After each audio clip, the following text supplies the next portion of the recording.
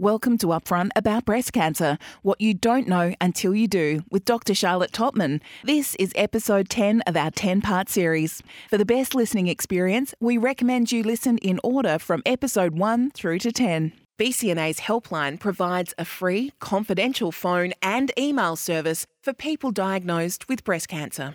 BCNA's experienced team will help with your questions and concerns and provide relevant resources and services. Call 1-800-500-258 or email contact@bcna.org.au. Welcome to Upfront About Breast Cancer, what you don't know until you do, with Dr. Charlotte Totman, brought to you by the Breast Cancer Network Australia. Welcome back to BCNA's podcast, Upfront About Breast Cancer, what you don't know until you do, with Dr. Charlotte Totman, a clinical psychologist specialising in cancer distress and also a woman with lived experience of a breast cancer diagnosis. In this, our final episode of our 10-part podcast series, our conversation is going to be about fear of recurrence. Fear of recurrence is normal, but knowing that doesn't make it any easier, and it can be triggered by seemingly the slightest things. Charlotte's the first to admit that despite her professional training, she has fear of recurrence. She's going to share her story and strategies to help deal with it, and in her case, use it as a motivator. A reminder that this episode of Upfront About Breast Cancer is unscripted. The topics covered don't necessarily replace medical advice or represent the full spectrum of experience. Please exercise self-care when listening, as the content may be triggering or upsetting for some. Fear of recurrence, Charlotte, is it universal? It kind of is. The research suggests that between 70 to 99% of people who've had a cancer experience have fear of cancer recurrence. So if you're getting those sorts of stats, it basically means that, it's something that everyone feels. It's pretty hideous, and it's one of the things that I, as a clinician before my diagnosis, even though I'd worked in this space for a long time, I didn't have a real understanding of what it feels like and how it's kind of just with you forever. What does it feel like? Is it obvious? For me, it feels very visceral, so very, very raw, very scary. It's all connected to mortality. So it's the idea that you feel that there's, sort of like a looming threat to your life. So does that manifest in being worried about a new cancer, worrying about that the old cancer's back and has spread and that you don't know about it?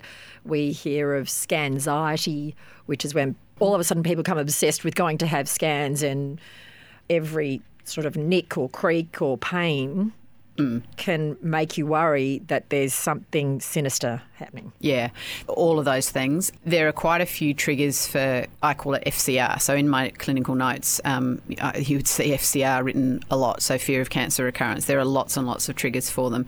So things like when you're diagnosed, that's the first trigger for recurrence, because pretty soon after you realise that you've been diagnosed with the initial cancer, your brain does start to turn to, well, this treatment plan that we've got, it's all very well, and I'm about to start it, and that's good. And I feel, as comfortable and as happy as a person can be in that situation, that I'm going to be kind of safe while I'm engaged in active treatment. But then your brain starts to go, but what happens after that? And how long will I be safe for? Will I be safe forever? Will it come back? So, absolutely, there's a real fear from diagnosis. Then other triggers are things like regular medical reviews. Every time you have to go back into that place, be that person, talk to those medical people, your brain engages with the previous experience of what it was like when you first felt the fear of hearing that you have cancer. Media stories. So because of the prevalence of cancer, which across a lifetime, so if you think about the lifetime prevalence of cancer, it gets up to as high as 1 in 3 people. The chances are that there are going to be media stories, fairly regularly about individuals with cancer, about cancer research, about breakthroughs, about new treatments, and a lot of the media stories can be very positive, but regardless, they can act as a real trigger. Is that also true of when you're watching series like fiction? Yeah, for sure. I have said so often to my husband when we've been watching all sorts of things that have got seemingly nothing to do with any sort of medicine, and then, one of the key characters will have breast cancer, and I have said a number of times, like, are you kidding me? Can we just not have it in this as well? So, yeah, for sure, it crops up everywhere.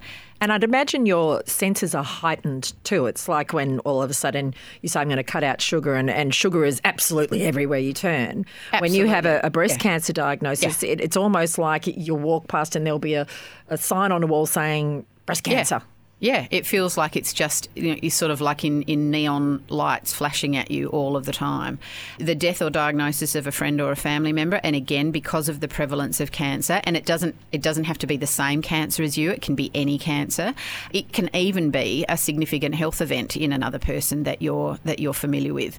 Big trigger for fear of recurrence is physical symptoms, and it doesn't have to be a physical symptom in the same way that it was when you were first diagnosed, or it could be. So it doesn't have to be a lump, but it might be. But it can be other things. It can be headaches. It can be bone aches. It can be a change in the rhythm of your body. It can be, a rash, a bump, a lump. It can be anything really. And what is extraordinary is the brain's ability to, upon noticing that particular symptom, is to instantly make the link between that and a recurrence. And it happens to me. I can get a headache, which could be born of fatigue or dehydration or stress, and in an instant I can have convinced myself that I've got brain mets. And that happens, I'm 3 years down the track, that happens several times a year, absolutely. If you as a psychologist can't separate that, what hope have others got who don't have that clinical training to know that it's how your brain is either going into protection mode or whatever it is? What happens to you when you have that fear of recurrence? What I have learned is that trying to get rid of fear of recurrence is largely a waste of time.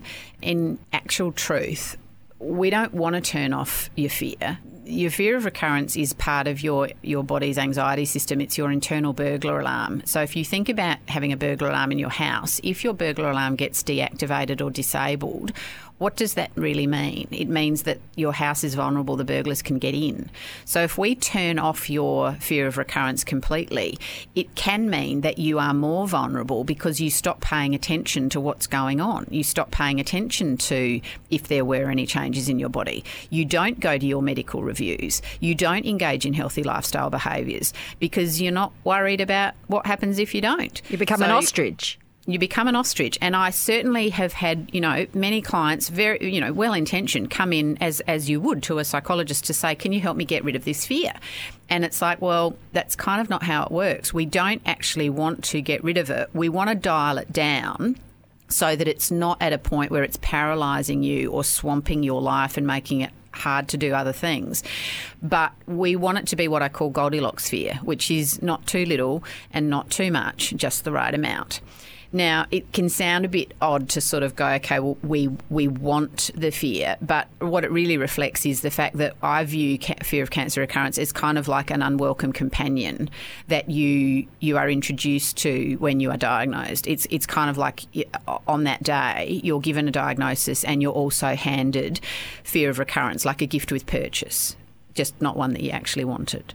And you are going to be living your life with that unwelcome companion from then on. And at the beginning, what the research used to think was that fear of recurrence sort of decreased over the years. What it's more recently identified is that it kind of doesn't. It comes off the boil in the first year or two after diagnosis, but then it just kind of sits there in the background at a level and it just spikes occasionally or more frequently, depending on your situation, depending on the triggers that are going on. And as I was mentioning those triggers before, so we've got things like diagnosis, medical reviews, media stories, someone you know becoming unwell or dying, your own physical symptoms or a new treatment phase.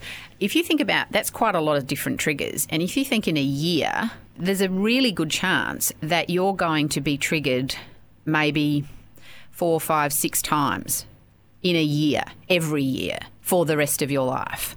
So this isn't about going, I'm going to get rid of the fear. I'm going to get to a point where the fear isn't there anymore. It's about going that fear is going to be there, and probably a few times a year it's going to get triggered, and I'm going to have an anxiety spike, and that spike is going to last hours to days. It will rarely last more than a few days. If it was a physical situation and you had to then go and have an investigation, so you needed to go and have a scan or see a medical professional, and if there was a gap between when you did the scan and getting the results, that period, which could be as long as a couple of weeks, that would be a really nasty spike of cancer recurrence. For most people, most of the time, the fear will spike and it will resolve in a few days.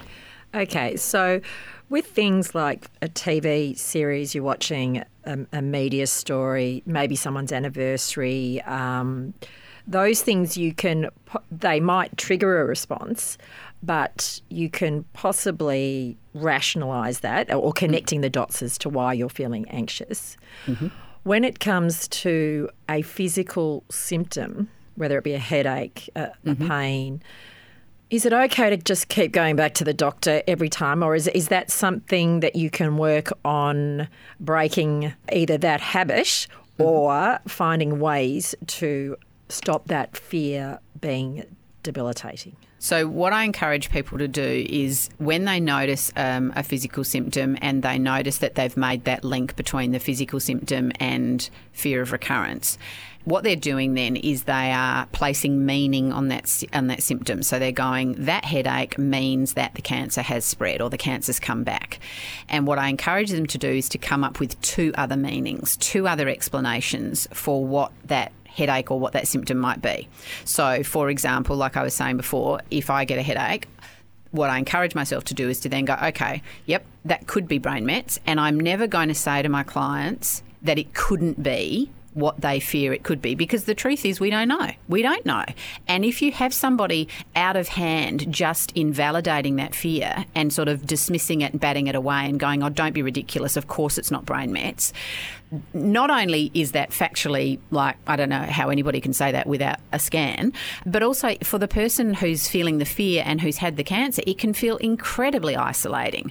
And so I always say to my clients, Let's acknowledge that first one. Let's go, yes, okay. The first meaning is the cancer is back. Give me two other explanations. And so for a headache, it might be that I'm tired. It might be that I'm dehydrated. Two other perfectly valid explanations. And we can keep going. You can come up with more than two, but two is a good start. And that means that you've got three explanations. The initial cancer one plus two others, and I talk about that as spreading your fear eggs. So instead of putting all of your fear eggs in one basket, which is that's the cancer, it's come back, it's about spreading those fear eggs into three baskets, and what that does is it dilutes the fear. It doesn't make it go away, but it just gives you, and it introduces this thing called psychological flexibility, which is this idea that we can consider more than one explanation for the same event. And if you can practice doing that, it gets easier with practice. So the more that you do it, the more comfortable that you'll get with it. What I then say to people is that if you monitor your symptom sensibly for usually we say a week or two, if it starts to resolve, all good. If it doesn't resolve or it gets worse, then go and get it checked out by your GP or your specialist. But the other thing that I encourage, and this works particularly well for women who have had kids, is that I say maybe treat yourself the way you'd treat like a 5-year-old or a 10-year-old. So if your 5 or 10-year-old came to you and said, Mum, I've got a headache, what would you do? And most women say, oh, well, the first thing I do is probably get them to come inside, be in a cooler, maybe a darker spot, okay? Maybe what else would you do? Give them some fluid, sure. Headache's still there after a day, what would you do? Maybe some Panadol. Headache's still there after a day or two more, what would you do? Might ring the GP. So you start to actually think about, okay, how would I treat this in another person and then treat myself the same way? And what that does is it takes some of the emotion out of it. Gives you a bit more perspective. Is there an element of that, given that your body has let you down and perhaps in some circumstances their cancer diagnosis came after ignoring a symptom, so their judgment was wrong before, yeah, that I've been wrong before, and it was that worst scenario. Yeah. We all come to the now through the filter of our own previous experience. So whatever has happened in the past to us is very relevant in our brain with whatever's happening now. So absolutely, if you've had a situation where you had where you missed it, or somebody else missed it, or there was a really long, messy, protracted diagnosis where you weren't heard, you felt like you were being dismissed, then you can absolutely feel quite enthusiastic about not having that situation repeated again. And I think that's really understandable. And if you've got the same treatment team with you now as you did then, they will be able to help you navigate that, because you'll be able to have that conversation with them and say, look, I didn't pick it up the first time, or you lot didn't pick it up the first time. That's part of why I'm feeling so scared and why I want this investigated. If you're dealing with a different medical team, it will be trickier because they won't have necessarily lived through that experience with you previously, and they might not understand your level of fear. And this is where sometimes medical professionals with the best of intentions can unwittingly invalidate people's experience, because in the medical professional's quest to reassure you and make you feel like you don't need to worry, they actually sometimes disempower you and make you feel like you're kind of like the hysterical patient, and that can be really, really damaging to those relationships, but also can be really damaging to the person who's going through the fear, because of course it's their life, it's their mortality, and unfortunately there are instances where people have got it wrong. Looking for practical information to help you make decisions about your diagnosis, whether DCIS, early or metastatic breast cancer? BCNA's My Journey features articles, webcasts, videos and podcasts about breast cancer during treatment and beyond to help you, your friends and family as you progress through your journey. It also features a symptom tracker to help you manage the changing symptoms you may encounter during your own breast cancer experience. My Journey. Download the app or sign up online at myjourney.org.au. In our last episode, we talked about the importance of exercise. Does that have any role in helping your fear of recurrence? When I was talking before about the Goldilocks amount of fear, sort of as an extension of that, if we recognise the fear is along for the ride and it's going to be part of our life, it's kind of about going, okay, well, if I can't get rid of it, can I make it work for me? Instead of like it being something that's going to hamper me, can I somehow use this force for good? And so I often recommend using the fear of cancer recurrence as a motivator, and particularly around things like exercise, but more broadly around healthy lifestyle choices. So it might be about drinking a bit less alcohol, eating more leafy greens, getting plenty of good sleep, but definitely around things like regular exercise. And the reason that it's so helpful making the connection between exercise and fear of recurrence is because exercise absolutely, categorically, no questions asked, makes us healthier and fitter and reduces our risk of recurrence and other medical conditions. So we are better off with exercise, and if our brain understands that, then our brain goes, I don't need to worry so much because I am in a better state because of my exercise. So your risk of recurrence goes down, and at the same time your fear of recurrence goes down. And as you've mentioned before, when you exercise, that stress chemical, cortisol and adrenaline, reduces. They reduce, absolutely. So your whole system is under much less pressure and is much less reactive as a result. So exercise can be very effective, both physiologically and psychologically, with fear of recurrence. So what's an acceptable amount of fear? I think if you are fearful to the point where it is interrupting or negatively impacting your ability to kind of function on a day-to-day basis, then we know that your fear is if you like, at a level where it's what I'd call outside the normal range. So I really want to stress that fear of recurrence is normal. And honestly, it would be weird I think it would be weird if you didn't have some, because then it will be like, okay, well, your whole emotional system's been shut off and that would cause me more concern. So this is about when your fear of recurrence gets to the point, and I definitely have had clients over the years who have been quite debilitated by it, when they find themselves almost incessantly doing this activity called, I call it body scanning. So, you know, when you take a photocopy of a document and there's that green line that kind of moves along the photocopy machine and back again, it's a little bit like, imagine your brain using a green line like that to just over and over and over repeatedly scan your whole body, looking for signs that there is something not quite right. You know, have I got a headache? How's my tummy feeling today? Have I got any lumps under my arms? What's going on with my bones? And constantly doing that body scanning to the point where it's taking up time and energy that they can't dedicate to other things, but more importantly, it's leading them down a rabbit hole into things like Dr. Googling and then possibly lots of medical appointments. So, and this is what does happen, is that people will find, because if you look enough, you'll find stuff. Pay that much attention to your body all the time, you'll find stuff that looks weird. I found a lump on my neck earlier this year. I don't know. It could have been there for 20 years. I literally don't know. But, of course, as soon as I saw it, it was like, oh, my God, this is terrible. I have to do something about this. My fabulous breast surgeon scanned it and he said, oh, Charlotte, you're so uninteresting. It's nothing. You were, as you would expect, alarmed. Oh, so alarmed. So you got it checked out. But does that mean that every time that you find a lump or get a pain, that you do go and check it out? Because that's when it becomes a little bit obsessive, doesn't it? That's right, absolutely. And I guess it comes down to things like frequency. So if you're literally finding a lump and off to your doctor or specialist every week or even every few weeks, then you're probably at a point where it's outside the normal range, and we need to be really working together on how to maximise your other interpretations of some of those symptoms, and to maybe reduce some of those unhelpful behaviours, like things like Dr. Googling.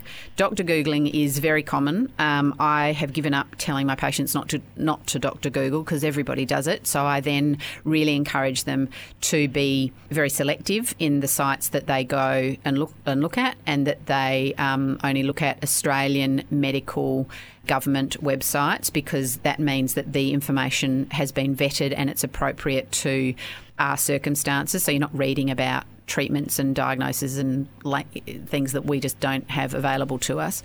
But Dr. Googling can be very inflammatory, and one of the problems with the material out there is that a lot of it is very biased, and a lot of it is based on individual or small samples rather than on really good high-quality research. And it can stoke the fear like nothing else. Yeah, it is. It's addictive too, and there also is possibly a little bit of shame, because every single medical professional will usually say, don't Google, which is usually way too late after the fact, because they've Googled. Absolutely. Everybody, that's right. And I think it's better to acknowledge that people are going to do it, and to set some really sensible limits and boundaries, and explain why that's going to be more helpful for them. But the reason that we engage in things like Dr. Google and medical appointments and requests for things like bloods and scans that might not be medically indicated, but the reason we want them is it's a thing called reassurance seeking. So it's our brain's way of getting a message back from those medical providers or those medical interventions, of getting a message back that says everything's okay, or, now this sounds a bit weird, or everything's not okay, but now we know what it is. What your brain's really wanting is certainty. It's not happy with the uncertainty that comes with a cancer diagnosis. And actually, this is a good time to tell my story about my best friend Jane, who has given me permission to tell this story. She's a legend. So in the months after I had my surgery, Jane and I were talking on the phone one day, and she said, oh, I just know you're going to be okay. And I didn't say anything for a couple of minutes. Oh, not that long. I didn't say anything for a few seconds, but it felt like a couple of minutes. And then I said to her, darling, just got to pick you up on that. And she said, what? And I said, look, My oncologist can't tell me that I'm going to be okay. My breast surgeon can't tell me that I'm going to be okay. So with all the love in the world, I mean, you can't either. Like, no one can tell us that we are 100% going to be okay. I wish that we could, but we can't. And so we are left with this uncertainty about whether the cancer will or won't come back. And we have to find a way to live with that. But it felt so... It did feel really invalidating to be, and I know where she was coming from, and this goes back to one of our earlier episodes where we talked about the difference between intent and delivery. I know where she was coming from. She was coming from love, and she so desperately wanted me to be okay. And she actually rang me back a couple of days later and she said, I've been thinking about what you said, and she said, I'm so sorry. And she said, what I meant to say was, I just so badly need you to be okay. And that was so good for us to have that conversation. Now, in defence of Jane and possibly every other loving and well-meaning friend, she possibly didn't put all that much thought into that line, because that reactive... Why would she? Absolutely. Yeah, Why would she? You're going to be fine. You're going to be fine. I know you're going to be fine. Absolutely. And she was saying what she wanted to be the case. And totally, like, I mean, my brain absolutely understands that. And it's a really common and loving position to take. But when you're on the receiving end of it, in that moment, it can feel like, well, you know, that's all I want. That's all I want, is that rolled gold ironclad guarantee that I am going to be okay. But no one can give it to me. And so I'm sitting here feeling like so isolated because, you know, the people closest to me, it feels like the people closest to me are just so sure I'm going to be fine. And what if I'm not? And sitting with that feeling by yourself it's really hideous. Harking back to your example earlier of the mother of the small child, your instant, well, my instant thing was, you'll be fine. You'll be fine. Yes. Yes. So it is knee-jerk usually. Yeah. Therefore, for someone who does have that friend who's said that either, you know, last week or said it 12 months ago, do you let that go now, or do you bring it up? Look, I think if it was a long time ago, it's probably more about letting it go. But I think more importantly, it's about actually acknowledging to yourself why that might have caused you to feel uncomfortable. You might not even have been able to figure out what it was that didn't sit well with you, but what it is invalidation. It's a statement that was with good intent, but had the unexpected, unintended consequence of invalidating your lived experience, which is your fear. And because, again, you know, a lot of this stuff is not talked about. People don't realise. I mean, this stuff's got a label: fear of cancer recurrence. In the world that I operate in, it's a big topic. It has a lot of research. But you know, people out there in the real world, they don't usually know about this stuff. I mean, my friends and family members, even now, a lot of them wouldn't know about fear of cancer recurrence. Not to mention those who are 5, 10, 15 years on from their diagnosis. Are they likely to still suffer? Yes, they are, absolutely, and probably more in silence because of that tendency in us all that the further we get away in time from an event, the more that we, you know, consider it to kind of be over. You know, it's done. It's past. And the problem with the fear of cancer recurrence is it's like the flame just keeps burning in your brain. Well, as we've mentioned before, usually the survival statistics are based on 5 years. Yes, absolutely. So it's almost like that big golden milestone or finishing line. Yes. And yet, whilst that is the medical target, if you like, or benchmark, that's not what our brain does. No, our brain doesn't go, I'll get to 5 years and now I'm in the clear. And the other thing is that what is also common is that a lot of the research that was initially done was around sort of the first 5 years. Now it's 10 years, 15 years. It's talked about life expectancy in 5-year increments. So it's kind of like you just get to the first 5 years and then you start worrying about when we're going to get to the next 5 years. It doesn't go away. But I think for those around us, the further we get along from it, the less they're probably worrying about it. If you do get to the point where it is actually affecting your quality of life and it's proving to be debilitating, or more often than not, can you pull yourself back or do you need professional intervention? I think once you're at the point where it's actually interrupting your life, so if it's at a point where you are going to multiple medical appointments and where nothing is coming of those medical appointments, and where I would expect under those circumstances your GP or your medical team will probably highlight with you that there might be more to what's going on than just medical concerns, that maybe there's some anxiety here, which of course this is what fear of recurrence is. It's a form of anxiety. So then absolutely finding a therapist to work through it with you. Again, not with the aim of getting rid of it, but of kind of coming to terms with the fact that it's part of your life and that it's I sometimes talk about it at the beginning, it feels like a wet blanket, and over time it's kind of like it becomes almost like a pocket where it's just kind of there and you know it's there, and every so often it's going to flare up. And you get to the point, I mean, I encourage people to voice it, to say, my fear of recurrence is triggered. I am having a real issue with my fear of recurrence at the moment. And when you start to do that and use that language, you educate the people around you who then go, oh, all right, I understand this. You know, it's because your friend got sick, or it's because you watched that program and it was mentioned, or it's because you went back to see your medical professional last week for your annual review. And people can then start to understand it, and that can feel very validating and supportive. And perhaps you don't want to become an avoider either. You don't want to avoid the TV. You don't want to avoid going out and being triggered by all things pink.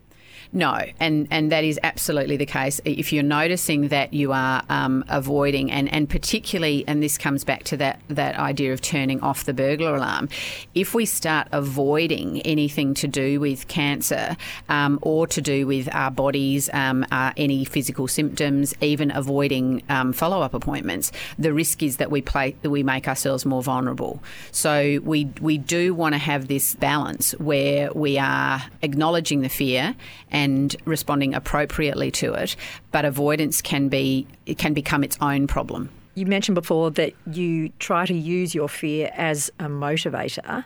How do you actually do that? Do you make it something physical, or how do you do that? Yeah, so I have this exercise that I use in therapy a lot, and most people seem to quite enjoy it. Sounds a bit weird, but I think it's reasonably effective. So we do this exercise, I'll walk you through it in a sec, but we turn the fear into a thing. So the fear can feel, and certainly in my case it does feel, if I think about the feeling, it feels very visceral. It feels like it's a really raw feeling inside of me. And so this exercise is designed to take that really raw, visceral feeling inside of me and turn it into something that I can kind of see, turn it into an object in my mind's eye. So I get my clients to think about their fear of recurrence, and then I ask them, okay, well, what colour is it? And then I say, what size is it relative to, say, the size of a car or the size of a house? How big is it? And what's it made of? And can you see through it? Is it transparent or is it opaque? And if you tried to push it, would it move? And if you ran your hand over it, would it have a texture? Would it be smooth or spiky? And can you press into it? And so I get them to think about their fear, and people have come up with all sorts of versions of their object. Some people have come up with something like a black plate. Someone came up with a pink curtain. Another person said it was like a green, slimy blob thing. And mine is like an iron fist, which is why this episode is called The Iron Fist. So for those people who watch Game of Thrones, I know you didn't, Kelly, but for those people who did, my fear of recurrence is like Jamie's fist. It's iron, it's solid, it's reasonably small and heavy and sort of powerful. And the thing that I like about this exercise is that this turns the fear into a thing. It says it's a thing. It says it's our thing, but sometimes it allows us to set it aside in our mind's eye and go, okay, I'm just going to pop you over there for now. Don't have to be in me all the time. So you put it to the side of where? My brain. Does that work? I know you're the psychologist and everything, but that just sounds really weird to me. Where I'm like, okay, let me just pop my fist to the side of my brain. To the side of my brain, yeah. I mean, I think that's a good example of why what I said earlier, which is that I didn't know what this felt like until I lived it. And so for someone who hasn't lived it, it probably does sound very weird. Okay, so is that like saying, so Iron Fist, step aside, I'm going through? A little bit. It's mostly about objectifying and therefore separating myself. So instead of feeling perhaps overwhelmed, like I can't get away from it, it just allows me to have a bit of perspective and to be able to stand back and see it from a distance and sort of talk about it and go, gosh, today it's really big, it's really shiny, it's really there. Yeah, so a bit like a big black shadow that, or a big cloud that comes over you where you can't see the wood for the trees if you can't compartmentalise it. Yeah, that's right. That's right. You can see it, and therefore if you can see it, you can stand back from it. It gives you a sense of like, well, I am not my fear. And that can give you a sense of control, and it empowers you to not feel so vulnerable with that fear. And that concludes this series of Upfront About Breast Cancer, What You Don't Know Until You Do with Dr. Charlotte. Thank you, Charlotte, for not only your professional insights, but really putting yourself out there in sharing your personal experiences.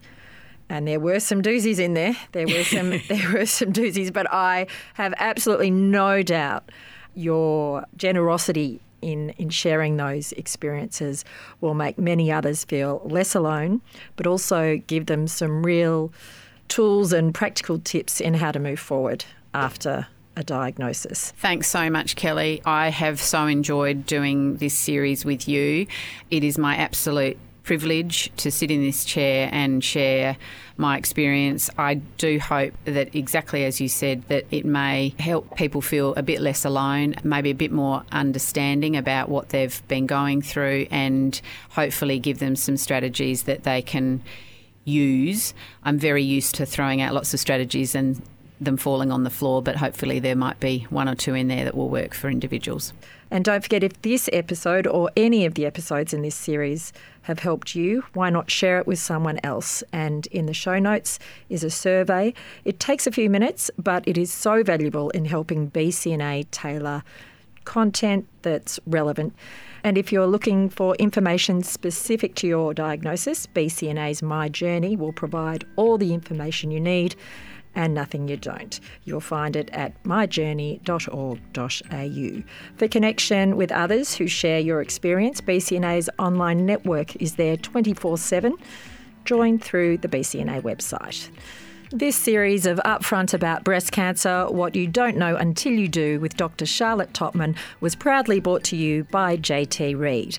Our theme music is by the late Tara Simmons, who lost her life to breast cancer. We're grateful to her family for allowing us to use her music. And thanks also to our wonderful producer, Jane. We could not have done this without you. I'm Kelly Curtin. Thanks to Dr. Charlotte for being upfront with us, and to you, our listeners.